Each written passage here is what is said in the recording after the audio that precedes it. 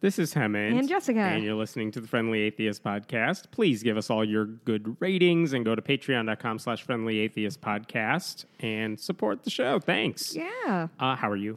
I'm doing okay. Just back in Chicago for a week. Welcome back from Houston. Thank you. And then going back to Houston. Look at you. Couldn't get enough of that good town. But you're speaking next time. Next time I'm speaking. So if you're in Good. Houston and want to see me, Humanists of Houston or Houston Oasis, I shall be at both places. Excellent. We'll have more info on that Yes. online How are you, Hemant? I'm good. I heard you went to a water park. Yes, with the family. Yay. Sisters in town. It was good. So familial. Yes. All right, let's hit it. All right.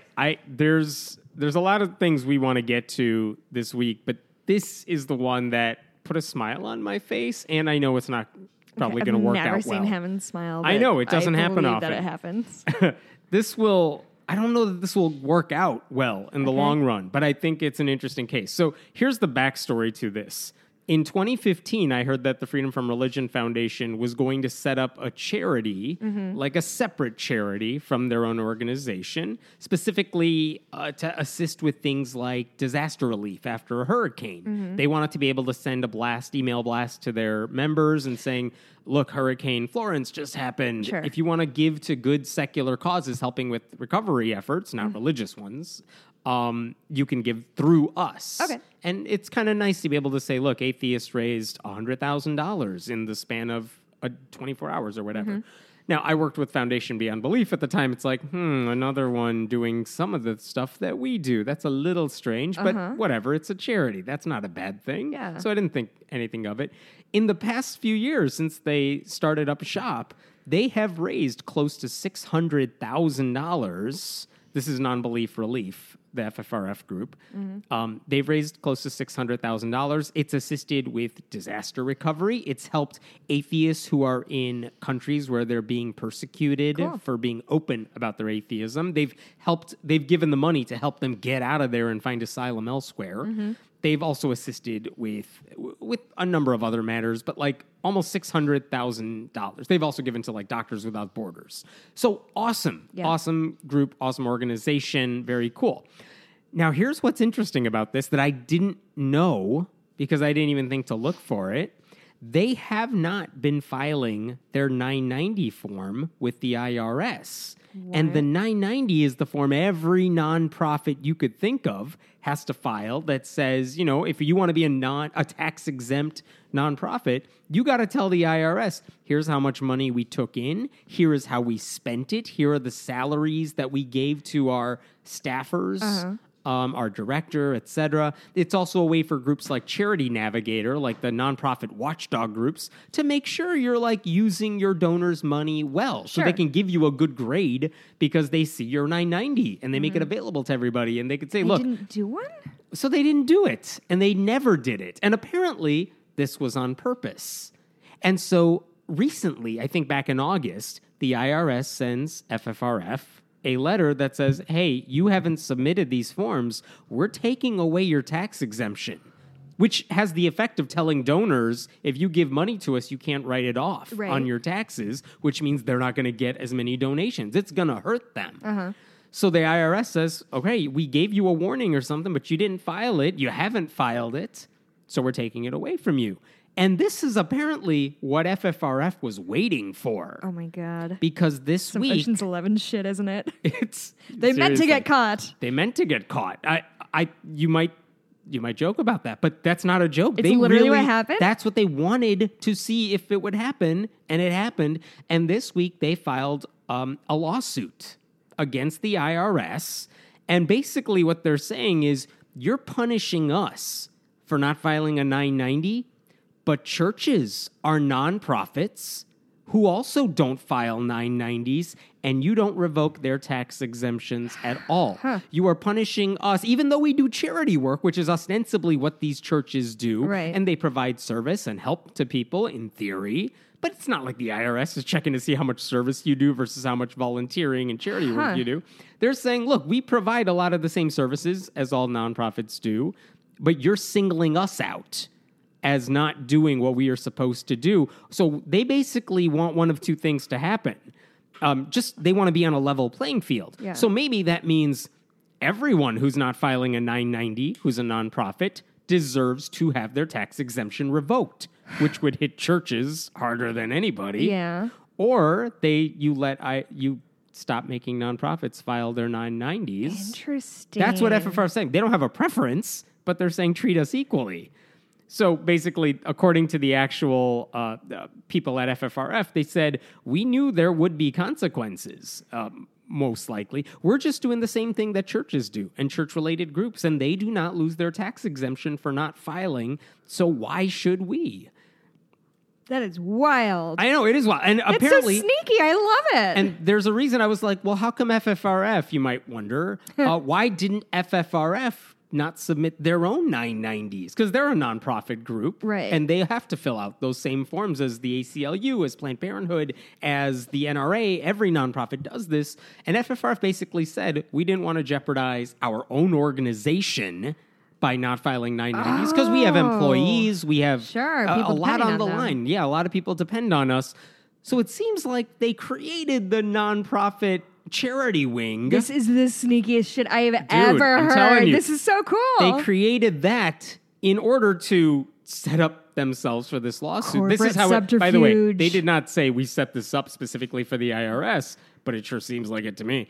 They set it up so that they could It's a honeypot. do this, get caught, and file this lawsuit. And by the way, all that gets hurt is their little sidearm. But by the way, along the way, they raised $600,000 for charity through it, which otherwise would not have been collected probably unless people went through another group or something. I'm so into this. Dude, it's sneaky as hell. I love it. And so basically, again, FFRF doesn't have a preference as to what the IRS does, but they're calling for Sure. equal treatment. And here's the thing. If you followed any of the news about the IRS, they don't have staffers that they need to pursue a lot of issues. People are mad at the IRS because they're not auditing people as they should. They're not doing the work the IRS is supposed to Right. do. And if you think of the IRS as a legit good group of people who's just trying to collect taxes that everyone has to pay, you want them to do their job. And FFRF is arguing you're not doing your job. That is wild. And by the way, FFRF has battled with the IRS before because remember they had the thing where pastors aren't allowed to endorse candidates from the pulpit, the Sure, Johnson Amendment. And churches have purposely violated that. The pastors go up and say, you all need to vote for this Republican. And they send the videos to the IRS because this is a battle churches want because they say, hey, we're a nonprofit and we should get to do what we want. And the FFRF says, no, you're a church and you're getting away with this because you're a church, but it's not like any other nonprofit gets to endorse candidates. Like no nonprofit says you got to vote for a candidate. They can steer you in that direction. They could say this candidate opposes abortion rights and we support it. Right. But they can't say vote for this person. It's a fine line, but it's there. Some groups release scorecards like on their issues and hey, look, every Democrat gets an F and Right. every Republican gets an A.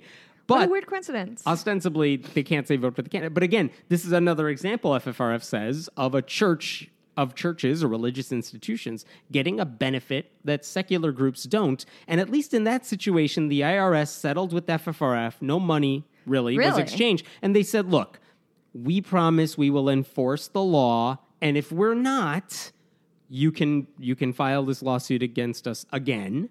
But for now, the IRS said, look, we understand your concern. We will take care of this in the future. And then they didn't. But the law... They haven't. Oh, my God. And so it's just another example of the IRS not doing what they're supposed to do. And religious institutions are the beneficiaries Right. of their inability to police what's going on.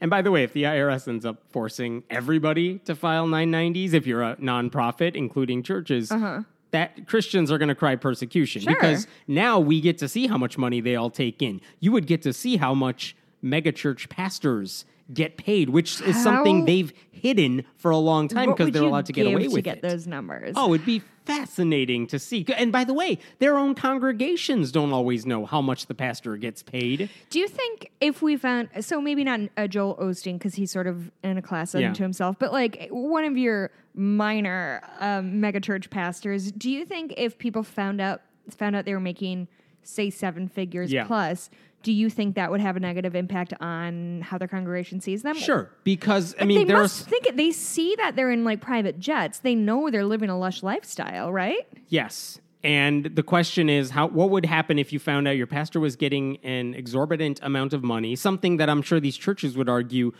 it's like a CEO. You have to pay money to get the best talent, and the best talent's what gets people in seats. But it's like if you're giving all the money to the pastor, but you're giving relatively little to charity, right? Maybe this isn't the right church for you. That's something I think churches have purposely hidden in some cases from their own congregations. And so, again, filing these 990s, churches get to break the rules. They get to get away with special perks that secular nonprofits, and by secular, I don't mean atheist. I just mean not religious-related nonprofits. They don't get to do. So it's an interesting lawsuit. Now, I don't know what's going to happen with this. It's not like the government's on the side of church-state separation. It's not like the courts are currently on the side of church-state separation.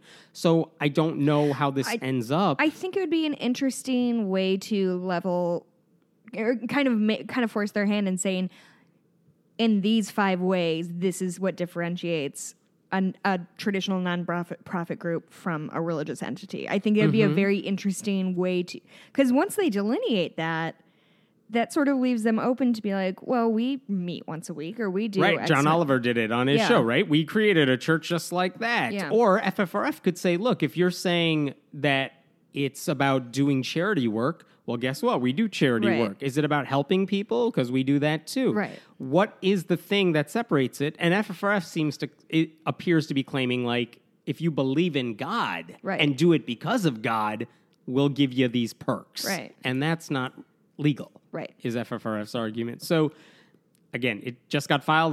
It'll be interesting to see how that plays out. Super interesting. While we are talking about that issue, let's talk about the Supreme Court briefly, only to say now that Kavanaugh is on the court, now we could start talking about what's going to happen now that he's on the court.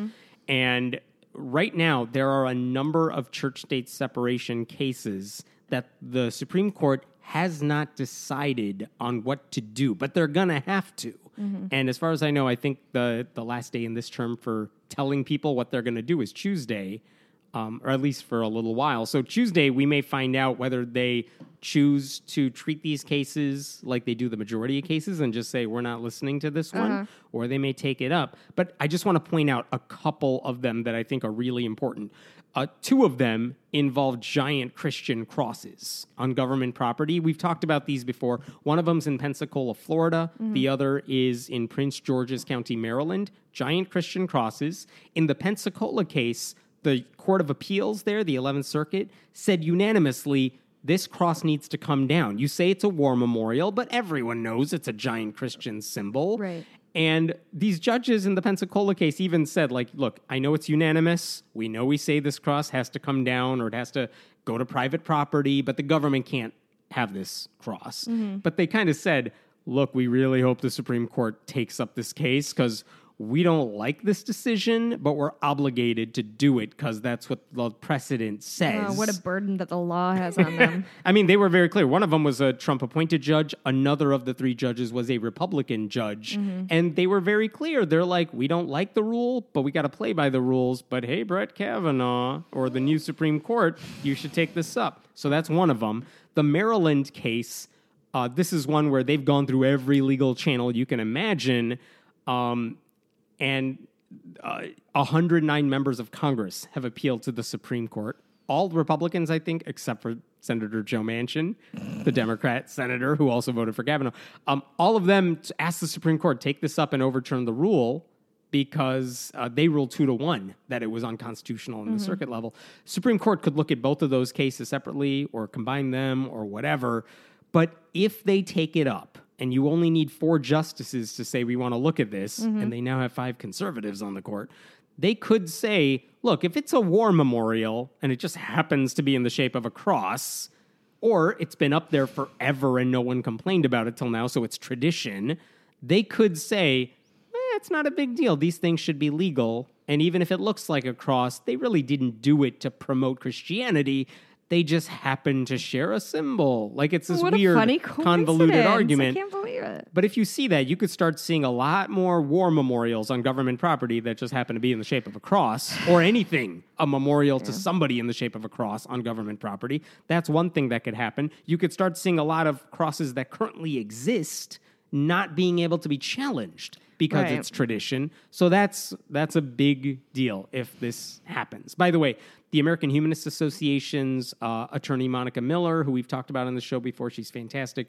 Her argument to the Supreme Court in the brief they were working on said, you shouldn't take up any of these cases because every time an appeals court has looked at crosses on government property, it's happened at least 4 times, they've always said it's unconstitutional. In other words, there's no controversy here. Every judge seems to say this is wrong. Right. We don't need the Supreme Court to settle this because there's nothing to settle. That's their argument. That is a legit argument to make if you're trying to tell the Supreme Court not to look at something. But again, it's a different court now. And so who knows what they're going to do. Okay, that's one of them. Really quickly, the other ones that they could take up. Remember, there was a guy named Joe Kennedy, a football coach in Washington State, who prayed on the field after games. And he's on the clock for the school. Right. The school said, look, you're going to get us in trouble. You can't do this. They basically didn't renew his contract as an assistant football coach. He sued the district. His lawyers are basically asking the Supreme Court to step in and say that was religious discrimination, even though it's totally not religious discrimination. And if the Supreme Court takes up that case, and depending on how they rule on that, you could see more overt religious displays by public school employees and coaches. Yeah, that's definitely the problem with the country right now, is we don't have enough overt religious displays. Yeah, and one other big one for church-state separation. This is a thing that's happening in Morris County, I can't remember. New Jersey. This is a case where this county in New Jersey gave millions of dollars in, quote, historic preservation grants to buildings in the county. And a dozen churches got money, millions of dollars, in order to renovate the buildings. And basically, FFRF filed a lawsuit saying that's illegal because these are still active churches. These are not old buildings that need restoration. People worship there now, and by giving them money to take care of the roof, for example, you're freeing up money that goes toward worship. The New Jersey Supreme Court unanimously said FFRF is right. Good. And they said, look, you can keep the money you got from them, but from now on, you can't give away this money, not to an active church, because this is religious use. And the conservatives representing the churches, they want the Supreme Court to take up the case to see what constitutes religious use. Because the roof isn't with worship, per se. And so, I don't know. This is an extension of that case in Missouri that we talked about with the tires and the playground, where you can get a grant as long as you're not going directly to worship. Right. So taxpayer money can be used for churches as long as it's not directly to promote religion. This is kind of an extension of that, because what qualifies as a religious use? So all of these are in front of the Supreme Court. More likely than not, if they just do what they always do, there's no controversy in any of these cases. They should say, we're just not going to listen to it. The previous ruling stands. That's good news all around in these cases. Right. But with 5 conservative justices, they could easily say, we're going to take it up because there's an issue we need to resolve, and then resolve it the wrong way. So we're going to find out Tuesday what's going to happen with some of these cases, and Kavanaugh is on the court now, so he gets a say in all of these. So we'll see. Here's a story about voter enthusiasm heading into the midterms. Oh, I have one too. Here's the facts of the matter. Over the past decade, we've seen the number of non-religious Americans, the percentage of non-religious Americans, it's skyrocketed. It's great. A quarter of the country is non-religious. They're not all atheist agnostics, but they're non-religious. They don't belong to any organized religious group. Right. But while that number has shot up over the past 10 years, the percentage of voters who are nuns has not gone up. So this is a problem. Just leveled, right? It hasn't gone down So necessarily. in 2000, going back 20 years, 14% of the population, non-religious, 9% of us are voters. Then you cut to 2014, something like that, 22% of the population is non-religious, 12% are voters. one of these things is growing faster than the other. It's almost like candidates don't necessarily represent those of us who don't believe in God. We're underrepresented. You know who's overrepresented? Christians, whites, men's. Yeah. And 2016, which had all the buildup that it did, 25% of us are non-religious Americans. Only 15% voted. So this do you know how that compares to like a Christian demographic? Off the top of my head, no, I don't have it in front of me, but they were overrepresented relative to the American population. I know most people, like a lot of people don't vote. Right.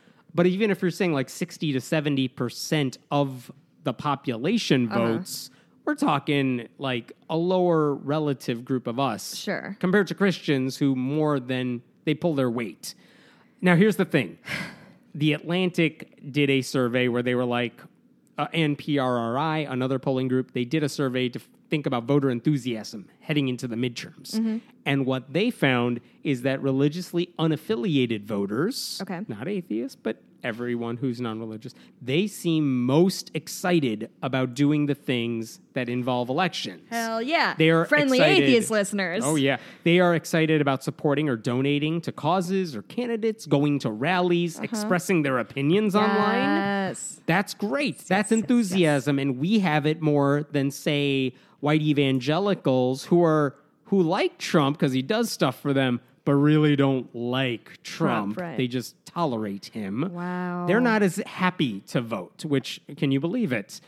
And they said, the Atlantic said, of all the groups they looked at, divided by race, education, area, and everything, secular Democrats were more likely to say they're feeling rage in a good way.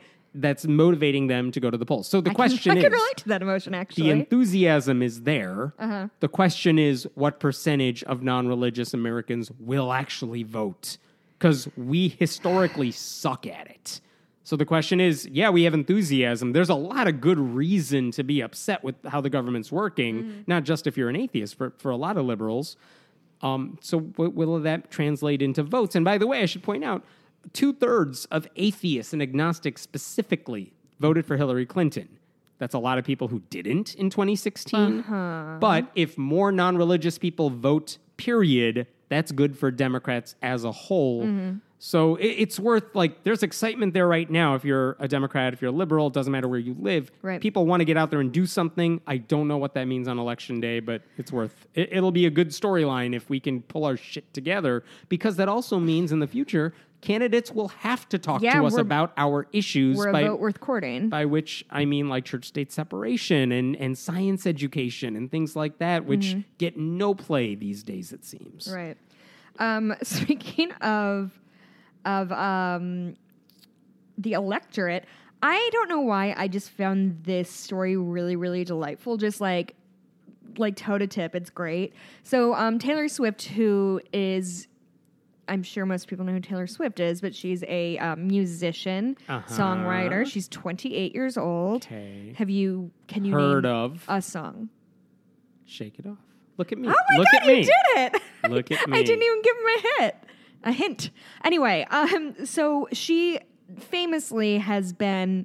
I say famously, to me, famously has not gotten involved in politics, hasn't weighed in, actually has sort of been suspected as kind of being, like, she sort of was like an alt-right sort of icon, but we didn't know if she was in on that. Because she's like the pure white singer who's from Tennessee, right? So, yeah. like, conservative, you would think. Right.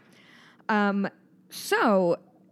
for whatever reason, I'm not sure exactly what happened, but in the last week or so, she's still registered in Tennessee, and she came out in support of Phil Bredesen and Democratic Representative Jim Cooper, who's seeking re-election. So this is... so those are your Senate candidates, the Senate candidate and her local rep for the U.S. which House. I think is very cool. It's not like, Lin-Manuel Miranda coming out for Hillary Clinton. Like, that's all very, like... Yeah, we get that, of course. It's her getting involved in more local politics, which I think is great. So she's not just getting involved. She's not just saying get out the vote. Right. She's advocating. Which is the safe thing to do. She's saying vote for these people who are liberals and progressives. And she also encouraged her fans to register to vote no matter what state they live in. She wrote, please educate yourself on candidates running in your state and vote based on who most closely represents her values, which I think is a very nice message and not partisan. Apparently, according to the New York Times, Vote.org recorded a flood of requests both nationwide and in Tennessee. Because she specifically linked to that group. Yep. Or that website. Mm-hmm. So more than 166,000 people across the United States submitted new registrations on Vote.org between Sunday noon and Tuesday. And about 42% of those registrants are between 18 and 24, which is the group that's the least likely to vote. So it's a hugely underrepresented group. Now here's the chef's kiss moment of this. It gets better. Mike Huckabee, who I'm going to be honest, I forgot he's still a person. He tweeted which that's how I start my tweets, and I'm not a governor. So Taylor Swift has every right to be political, but it won't impact election. Okay, I'm going to read this word for word. It's very important. So Taylor Swift 13 has every right to be political, but it won't impact election unless we allow 13-year-old girls to vote. Still with Marsha Blackburn. Only 13-year-olds are Taylor Swift fans in his mind. So there's I'm going to just name a few things that are a problem with that. One, maybe we don't need to shit on young girls who want to be politically active. I don't know. Maybe that's a nice thing to do. Maybe engage the youth. Two, her first album came out in 2006. It is 2018. So even if her original fans were all 13, they are now 25 years old. And not to mention adults like Taylor Swift. I have friends who are real live grown-ups who... Anyway, it's and just like you said, the people who went to Vote.org and registered to vote are 18, right. And there's a hell of a lot of them who signed up that day. But anyway, it's just such a... Huckabee is such a condescending ass face, but to sort of shit all over... And yes, she came out for liberals and Democratic candidates, but... in a very as nonpartisan way as possible of register to vote, get educated, vote your conscience, yada, yada, yada. And just his sort of sneering distaste of young people is so evident in this. And it's so ironic considering how they always talk about how liberals talk down to the middle class or flyover states. And they're like, oh, we're important too. But this guy jumps at the first fucking opportunity to be like, ooh, little girls. Okay, just to be clear, Mike Huckabee's point of reference for a cool singer is Ted Nugent. So he's not really the guy to go to for advice on who's cool and hip. Anyway, I thought that was kind of a pleasant little story. That has a happy ending so far, if it translates into something. Listen, it's a start. It's a start. It's not nothing. So the Mormon Church has had a hard time lately. With everything. Rebranding is hard. Sorry. Yes, they're not Mormons now. They're whatever they want to be called, whatever. But which I respect their right to be called whatever they want to be called. That's totally fine. For shorthand, I'm still going to call them Mormon. And we saw what happened with IHOB.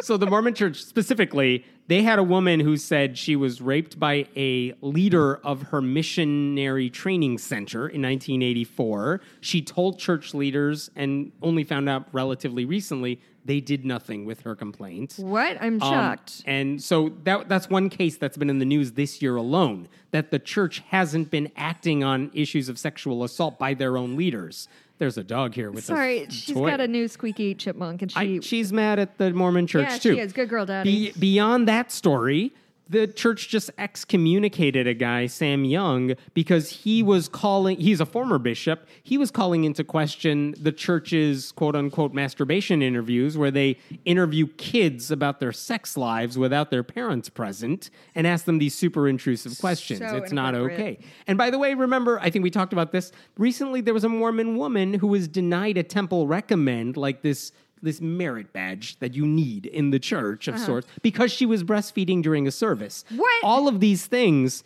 are not good for women, period. And if you're a Mormon woman, this stuff should bother you tremendously. So this past weekend, the newer president of the Mormon Church, Russell Nelson, he was speaking at the General Conference over last weekend, and he spoke specifically at a women's-only meeting that was part of that conference. Probably not women's only. Women's only, but with him. And what he told them is that, and I'm going to quote this, I invite you to participate in a 10-day fast from social media and from any other media that bring negative and impure thoughts to your mind. Basically saying, get off of social media because it's bad for you, which, if that's kind of the gist of what he was saying, then I don't think that's a bad thing to say. We could all use a social media diet every now and then these days. Sure. But he didn't say it to everybody. He said it to women. And to be clear, not just women. He's saying this to women at a time when they have a lot of reasons to be pissed off at the church. Right. And they're expressing those feelings on social media. He's telling them to shut up for 10 days right before a big election. Oh, my God. And just to be clear, Mitt Romney's running for the Senate, and there's no way in hell he's telling Mitt Romney, don't be on social media for 10 days, weeks before your election.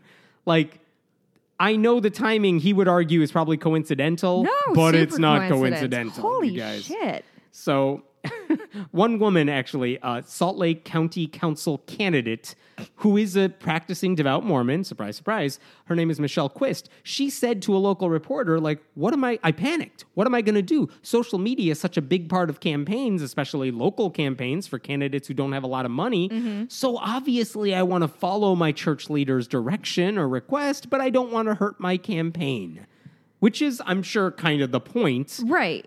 Her workaround is she won't post stuff on social media. She'll try to do more door-to-door stuff, whatever, but it's not the same. Wait, and so what is he trying, what are his ultimate goals I'm sure if you asked him, his ultimate goals is social media. And I'm not asking him, I'm asking Hammond. Yeah.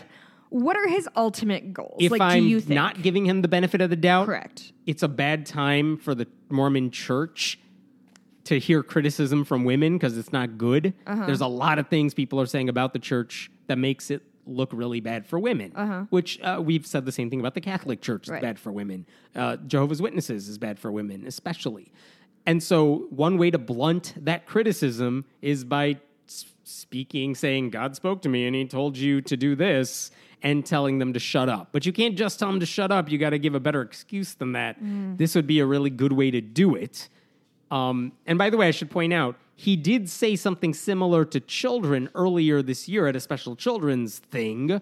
So it's not like this is brand new just for women, but it is worth noting that he hasn't said this to adult men. Uh-huh. He hasn't told them to get off social media. It's just the women who need to hear this. Cool. So the last thing Mormon women need to hear is you need to be silent right now. Yeah. I would argue this is a time no women should be silent ever. One woman, a Mormon woman who writes a lot of articles for Religion News Service, I respect her a lot. She actually said, because she is devout, she wants to obey this thing from the Mormon president. She's saying, I will have a social media fast, but I'm going to do it like in December. Yeah. Not before the election. On my schedule. So anyway, just worth mentioning. I got another little weirdness that has to do with politics, and it's from Quebec. Oh. They just had elections last week. Mm-hmm. I'm going to butcher the name, so whatever. The guy's name is Francois Legault. I'm sure I'm wrong. Don't worry. At Jessica. They had their elections. Again. This guy won. And one of the things he said is he wants religious neutrality. He wants church-state separation. He's played that hand. Yeah, and it sounds good. Yeah, it sounds like a good thing. But here's how he's going about doing that. There's two specific things he actually wants to implement in the name of religious neutrality that is totally like something you would expect Mike Huckabee to say instead. One thing is he wants all like leaders in the government, like government officials, but by which he includes cops and teachers because they're leaders in their own right. Okay. He wants them to stop wearing religious symbols that are very clearly religious symbols. So I don't think he's really referring to like cross necklaces you could hide in your shirt or something, but he's talking about, wait for it, hijabs. He's talking about yarmulkes. He's talking about turbans, things that don't affect Christians because they don't have any visible clothing they got to wear, but it affects minority religions. And he's like, you can't wear that if you're working on the government payroll. So that's just getting right into religious intolerance right there. Because they're not hurting anybody with their headgear. So that's one thing. And then someone mentioned, like, well, in the National Assembly, where they have, it's like their state capital, there's a giant crucifix, kind of like if you ever see the U.S. State of the Union where the president speaks and the speaker's right behind him, like there's a little wall right behind him. There's a giant crucifix hanging in the National Assembly in Quebec. Really? And they're like, well, what about that? That's got to go too, right? Because isn't that a religious symbol in the public eye? And he's like, no, that one can stay because it's a historical symbol, not a religious one. Fuck off. He said it invokes the role of French Catholics and British Protestants in Quebec's history. We have to recognize that and not mix that with religious signs. Are you fucking kidding me? So it went up in 1936. There was actually a government report that suggested in 2008, you should take this down, but no one did it. And now this guy's making the case that, it's a Christian cross. No, it's not really Christian. It's just a symbol of our history. Which is, again, this is what conservative Christians say, not a guy who's, ostensibly arguing for religious neutrality. So have fun with that guy, friends up north. We actually got listener mail about exactly that. So sorry, I think it was Beth. Oh, Emily. I don't know. Yes. Sorry, Emily. Haven't stomped all over your toes. Sorry. So, yeah. That's cool, I guess. Kevin Kramer. Yes.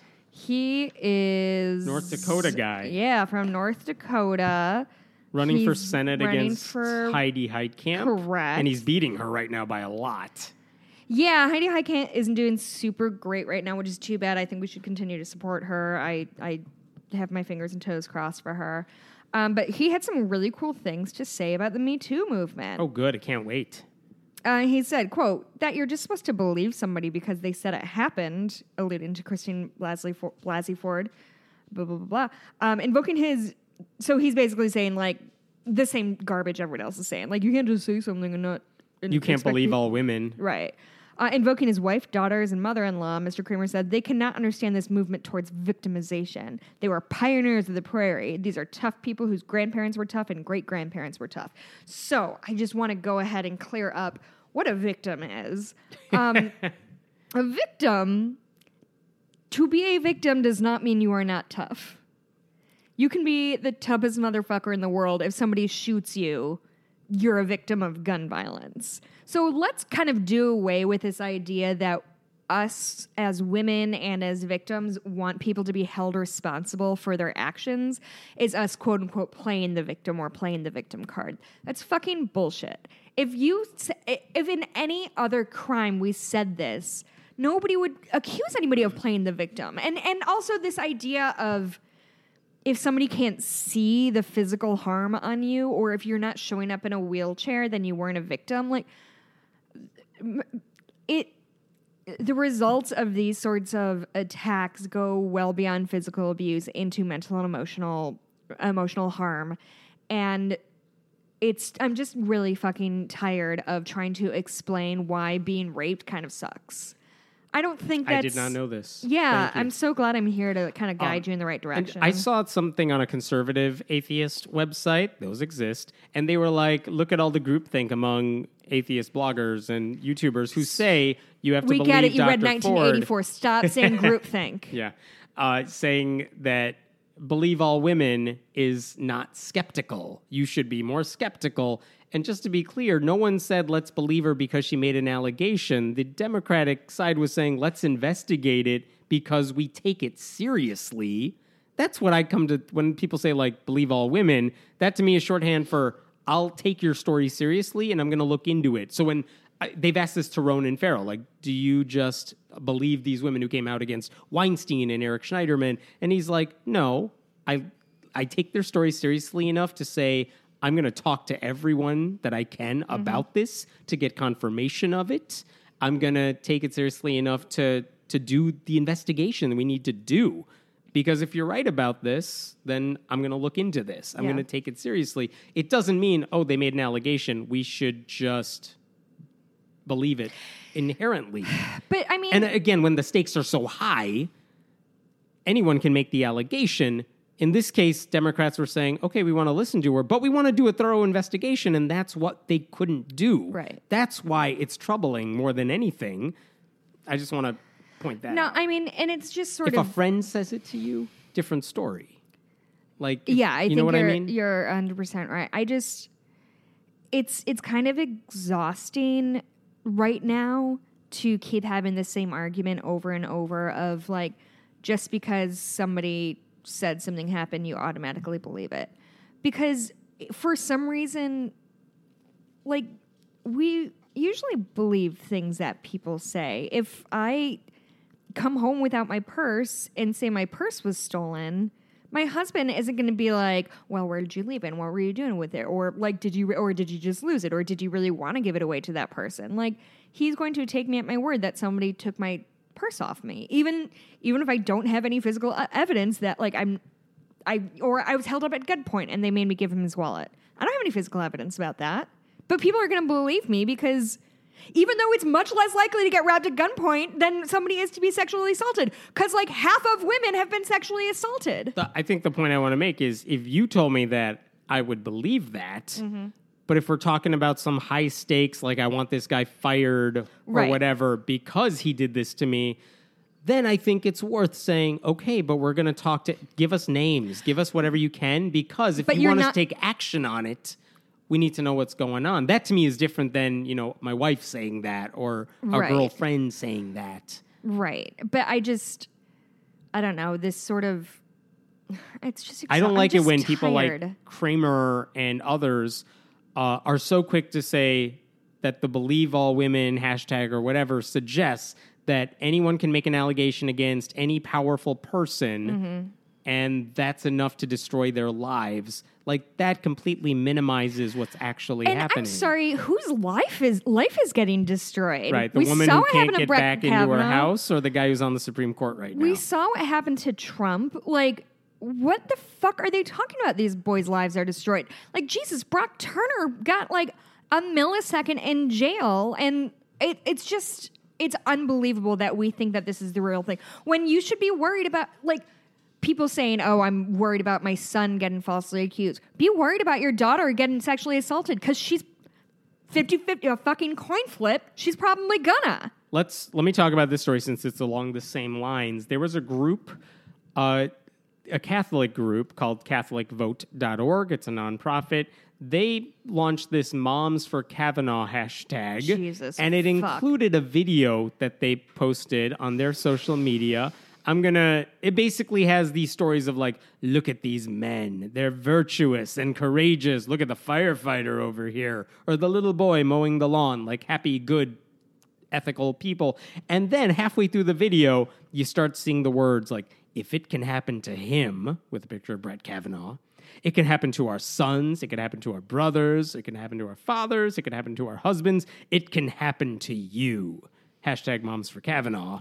As in, these good people who are doing good things with their lives, all it takes is one false accusation and you're all end up on the Supreme Court. And they end up on the Supreme Court. No, fuck that noise. Yeah. Absolutely fuck that noise. Worry about your fucking daughters and worry about teaching your sons what consent is and that like maybe you shouldn't get drunk and pretend and try to rape somebody. Yeah. I feel like that's a really good life lesson for anybody at any age. I just want to point out that video did not come out when Al Franken was accused of anything. They did it now.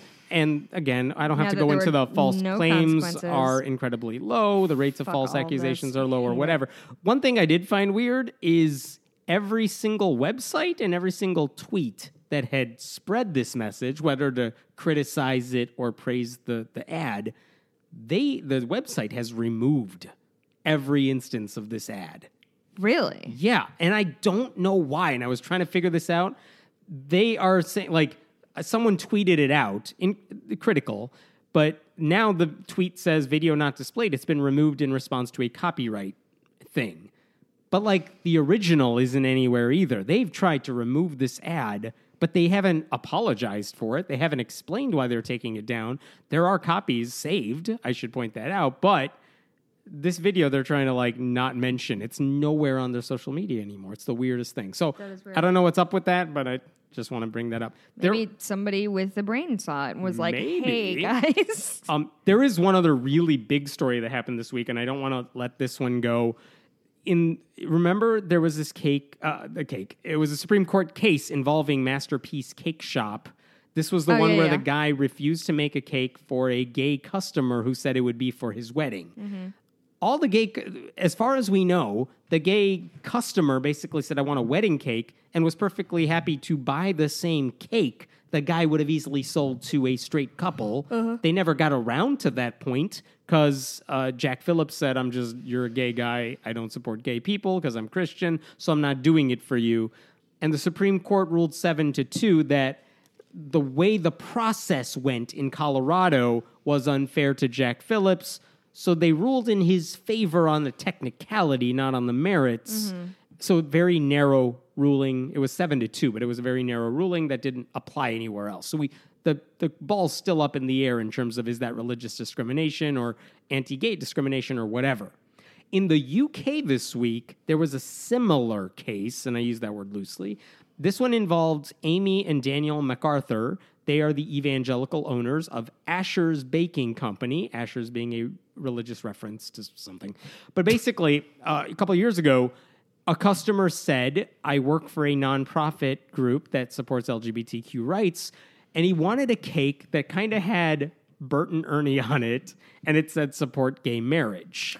Now, Sesame Street would be pissed off about that because they say Bert and Ernie do not have a sexual orientation. Right. They are puppets. Yep. But the point is this guy wanted a message, support gay marriage. And the MacArthurs said, we're not making that cake because that message goes against our religious beliefs. The British Supreme Court, the UK Supreme Court rather, ruled 5-0 unanimously that the couple was right. They had the right to do that. To refuse to make that cake. Okay. And I've heard many people saying, look, the UK version of the cake shop case, he won it over here, albeit on a technicality, and they won it over there on the merits and stuff like that. But let's just be clear about this. The couple in the UK did not agree with the message, and they said this violates our religious beliefs, so we don't want to make it, and the court said they have the right to do that. Okay. That is not the same thing, because in the Colorado case, they didn't say put a message on here, right, and the guy refused just to do it. Just sell me a cake. And the UK judges actually said very clearly the MacArthurs would not have made this cake for anybody. It's not that they were discriminating against a gay guy. They were They said, we just don't want to make this cake for anybody, whether you're straight or gay or whatever. Right. That's different. And we would have totally condemned it if you had discriminated against it for being gay. That's not what happened here, according to them. That's why the court ruled in their favor. Now, there's a downside to that also, because what happens if someone wants, now in the UK, what if they want to create a cake with a Bible verse on it? That is an innocuous Bible verse.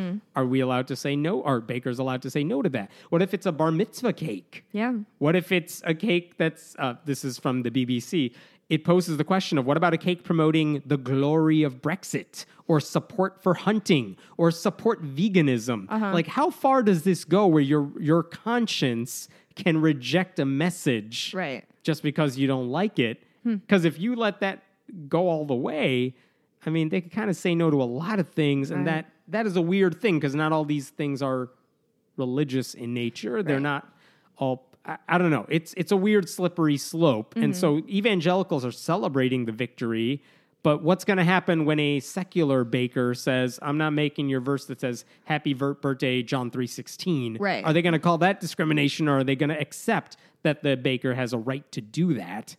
So, important case. I don't know where it goes from there because it's such a broad ruling that allows all these things to happen. It's totally different from the U.S. case.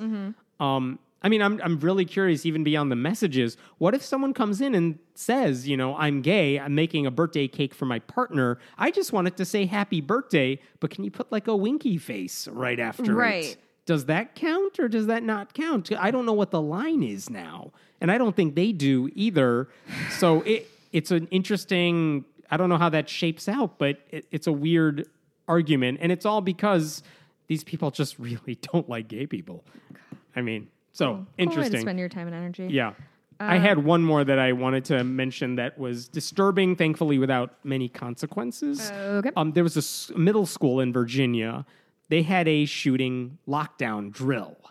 Unfortunately, this is something schools have to do now. Yeah. But it's it's like a fire drill. But in case of a school shooting, what do you have to do? Everyone needs to know where to go, whatever. And in the case of the school, one of the things that some kids had to do is go inside the locker rooms in by the gym. But there was a transgender student there, and the teachers, the PE teachers, ended up telling that trans student, "Don't go in the locker room yet."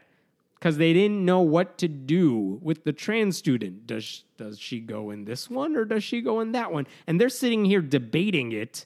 The student isn't in a shelter at this point. My God. Thank goodness it was a drill. But the thing is, like, first of all, this was a drill. It wasn't even, they weren't changing clothes. Jesus. Just stick her in any one of them. It doesn't even matter, first of all. But the fact that this student, had it been an actual shooting incident, that they would have been sitting around wondering any of this is troubling. And one of the things, Equality Stafford, Virginia is where this happened. Equality Stafford is the group that brought this to light. And one thing they made clear is like, don't bother the teachers about this who are debating. This isn't their fault. The fault is the districts for not having a policy to deal with this. Right. Like they should have maybe the policy is, let the trans student figure out which one is the right one for them to go to and let them do it. Right. So blame them. And the administration in the district says this was troubling to all of us and we're going to figure out a policy to deal with this. We're sorry it happened. They haven't commented beyond that, really. The new superintendent has requested a review of all protocols and procedures to ensure that all children are treated with dignity and respect. I mean, the correct answer is, look, we screwed up and we'll take care of it to make sure it doesn't happen again. But it's troubling that this was even an issue. Right. And again, just thank goodness it was a drill and not the real thing. But anyway. I've got one last thing that's sort of, I mean, it's a negative story, but it's kind of coming around to a happier ending. So do you know who Matthew Shepard is? Gay guy, victim of a hate crime. Correct. So in 1998, Matthew Shepard was murdered by two men in a bar. They pistol whipped him and then tied him to a fence. And left him there to die in freezing temperature. Ultimately, a bicyclist found him and brought him to the hospital. Did they like drag his body somewhere too? Yeah, I didn't write down all the details. Okay. I haven't seen the play. Pretty gruesome death. It was horrible. It really kind of rocked not only their community but sort of the country at that time. There's a play called The Laramie Project, which this is how I know most of this. Yeah, that's all about this. Yeah, I don't think my school did it or we read it, but I've seen the movie. Anyway, so he was murdered in 1998. He ended up passing away in the hospital. So he died in 1998. Yes. Yeah. And the funeral that was held for him was something of a circus. So a lot of protesters came. I believe the Westboro Baptist Church or a Westboro Baptist Church type of group came out. A lot of like God hate fag kind of things. And because of that, Matthew, and I'm sorry, I didn't give details. Matthew Shepard was 20, I believe, 21.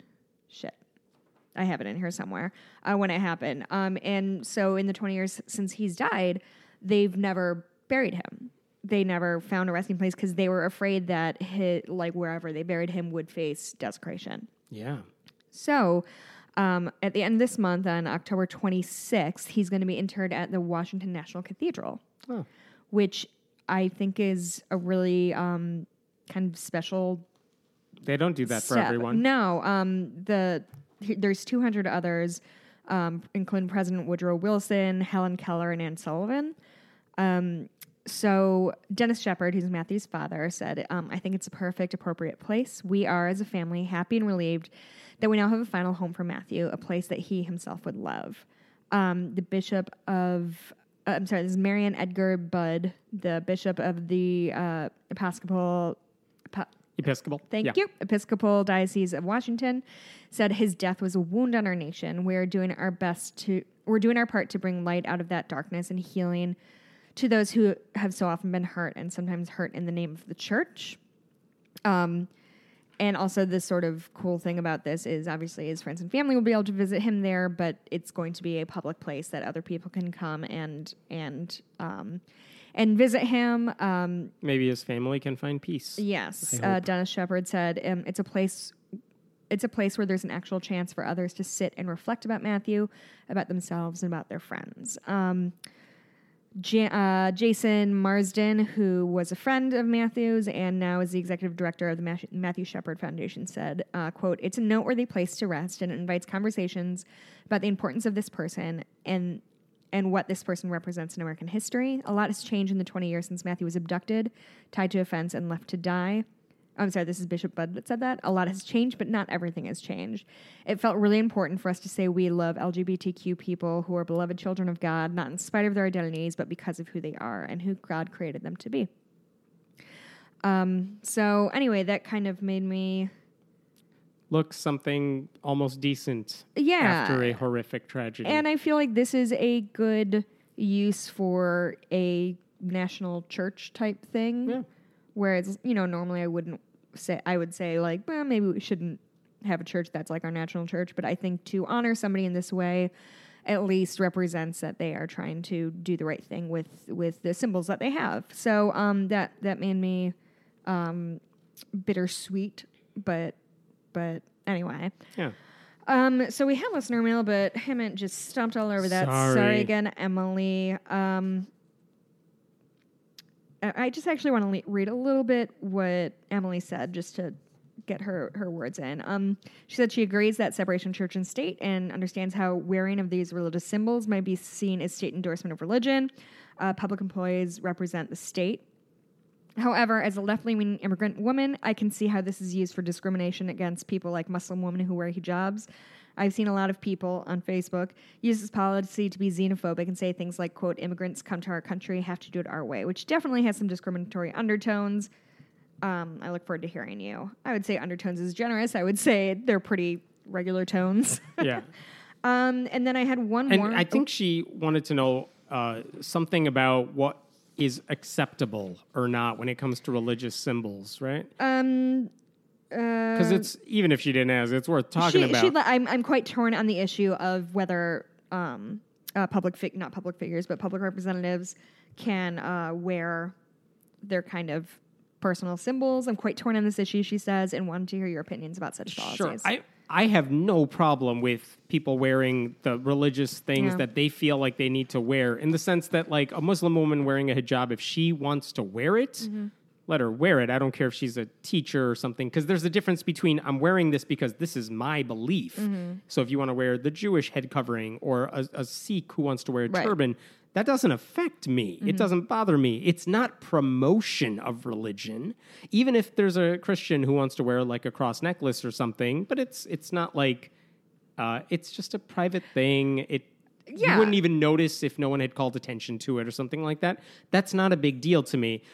The difference is someone who, let's say, a Christian teacher who has a Bible on a desk, who clearly wants to use it in the classroom, not like in their office personally, but because they're trying to proselytize in subtle ways in their minds, something like that. Yeah. That to me is the difference. If you're wearing something because this is meaningful to you, and it shouldn't be any reason that anyone else should be like trying to take it away from you. Right.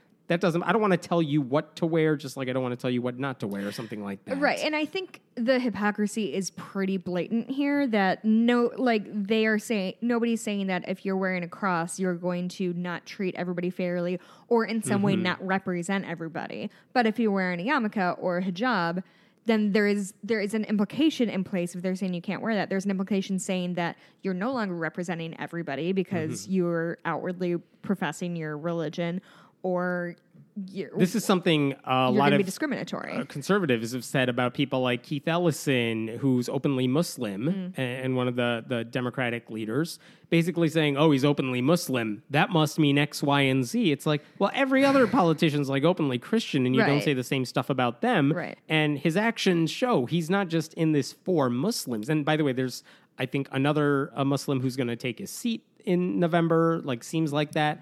And the point is, it doesn't matter. Right. Elect them because they're going to represent all of you in a good way.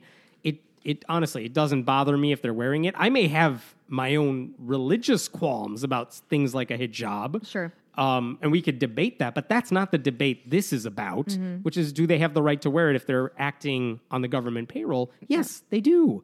Because who the hell cares? It's not a big deal. Right, exactly. They're not saying I'm wearing this because I want you to wear it secretly, so let it go. That's why this thing the guy in Quebec is doing, where like no government people can wear any outward expression of their faith, that is more oppressive to me than whatever problem he thinks he's trying to solve by letting them wear it. For sure. And I have one more election update. This is from Ben. Hi, Hammond and Jessica. You've been talking to the podcast about canvassing and encouraging people to share what they're doing to help with the election. Being particularly anxious, I've been looking for more comfortable ways to participate. I've recently started using a website called Vote Forward, VOTEFWD.org, whose goal is to flip the House by encouraging unlikely voters in competitive districts across the country to vote by sending them a letter. I really like the idea, and I thought you might want to share it on the podcast. We do. Thanks for all you do, and take care. Thank you, Ben. That's really great. I'm actually going canvassing again tomorrow as we record this, so that would be October 13th. I'm actually canvassing for Lauren Underwood this time, who's good. A little bit... And by the way, I think the Cook Political Report or something, they said Sean Casten, who's the Democrat against Peter Roskam in our area, he's in a lean Democrat now. Oh, is he? I heard it was a toss-up now. It was. Now they moved it. And in Lauren Underwood's case, it was, I think, lean Republican. Now it's a toss-up. So the two competitive districts in our neck of the woods are both, one of them's a toss-up, the other one's lean Democrat. But again, don't rely on that for anything. It doesn't matter unless you actually get out to do something. Right. By the way, on a side note, not a side note, there was an atheist vlogger on YouTube who said recently why he doesn't vote. Cool guy. Wow. And kind of made this argument that, like, well, progressives don't represent me for the following reasons because they're not perfect on all the issues he wants. Like, how nice it must be to not have to worry about how conservatives are going to affect you by you not voting. Hey, dude, did you hear all the things about trying to criminalize abortion? I know it's cliche. Don't let the perfect be the enemy of the good. There are two sides here. They're not both equally evil. They're not both like two sides of the same coin. Nice for that guy. Vote and vote for Democrats. And I will have this argument with people because I do it every time there's an election and I get dinged for it every time, which is to say, if you're an atheist and you care about church-state separation or science education or women's rights or LGBTQ rights, there is only one party to vote for right now. I'm sure there are perfectly fine arguments for like a conservative tax policy. That's not what's at stake right now. Right. So I don't know. It doesn't make a lot of sense to me for an atheist who actually cares about that as a part of their identity to vote Republican. But again, this idea that I'm not voting, even though I would vote for Democrats, because I don't love the Democrats, because they don't do enough. Yeah, they don't do enough for me either, but I'm not crazy and I care about other people and they're affected by this. So, that pissed me off to watch because that person has a lot of subscribers. Yeah, cool, dude. Like, maybe encourage people to vote because even though you're not going to be affected, like, some of us have our literal bodies on the line, so it kind of means a lot. So that's cool that you have a place of privilege that you can feel really good about not doing a quote-unquote protest vote, but, like, no, miss me with that. Any happy things, my buddy? I did see my sister last week. That was nice. She's doing good? She's good. Cool. We hung out. That was fun. Now she's back home, far away. Why are you so happy about that second part? She gets to vote for Kirsten Sinema for senator, so that's great. Everyone moved to Arizona. Yay. Well, cool. I'm going canvassing tomorrow with my friend Anne. So if anybody's around and wants to, I think we'll be in Naperville, actually. Excellent. Make it happen, people. Yeah. Okay. See you next week. Bye.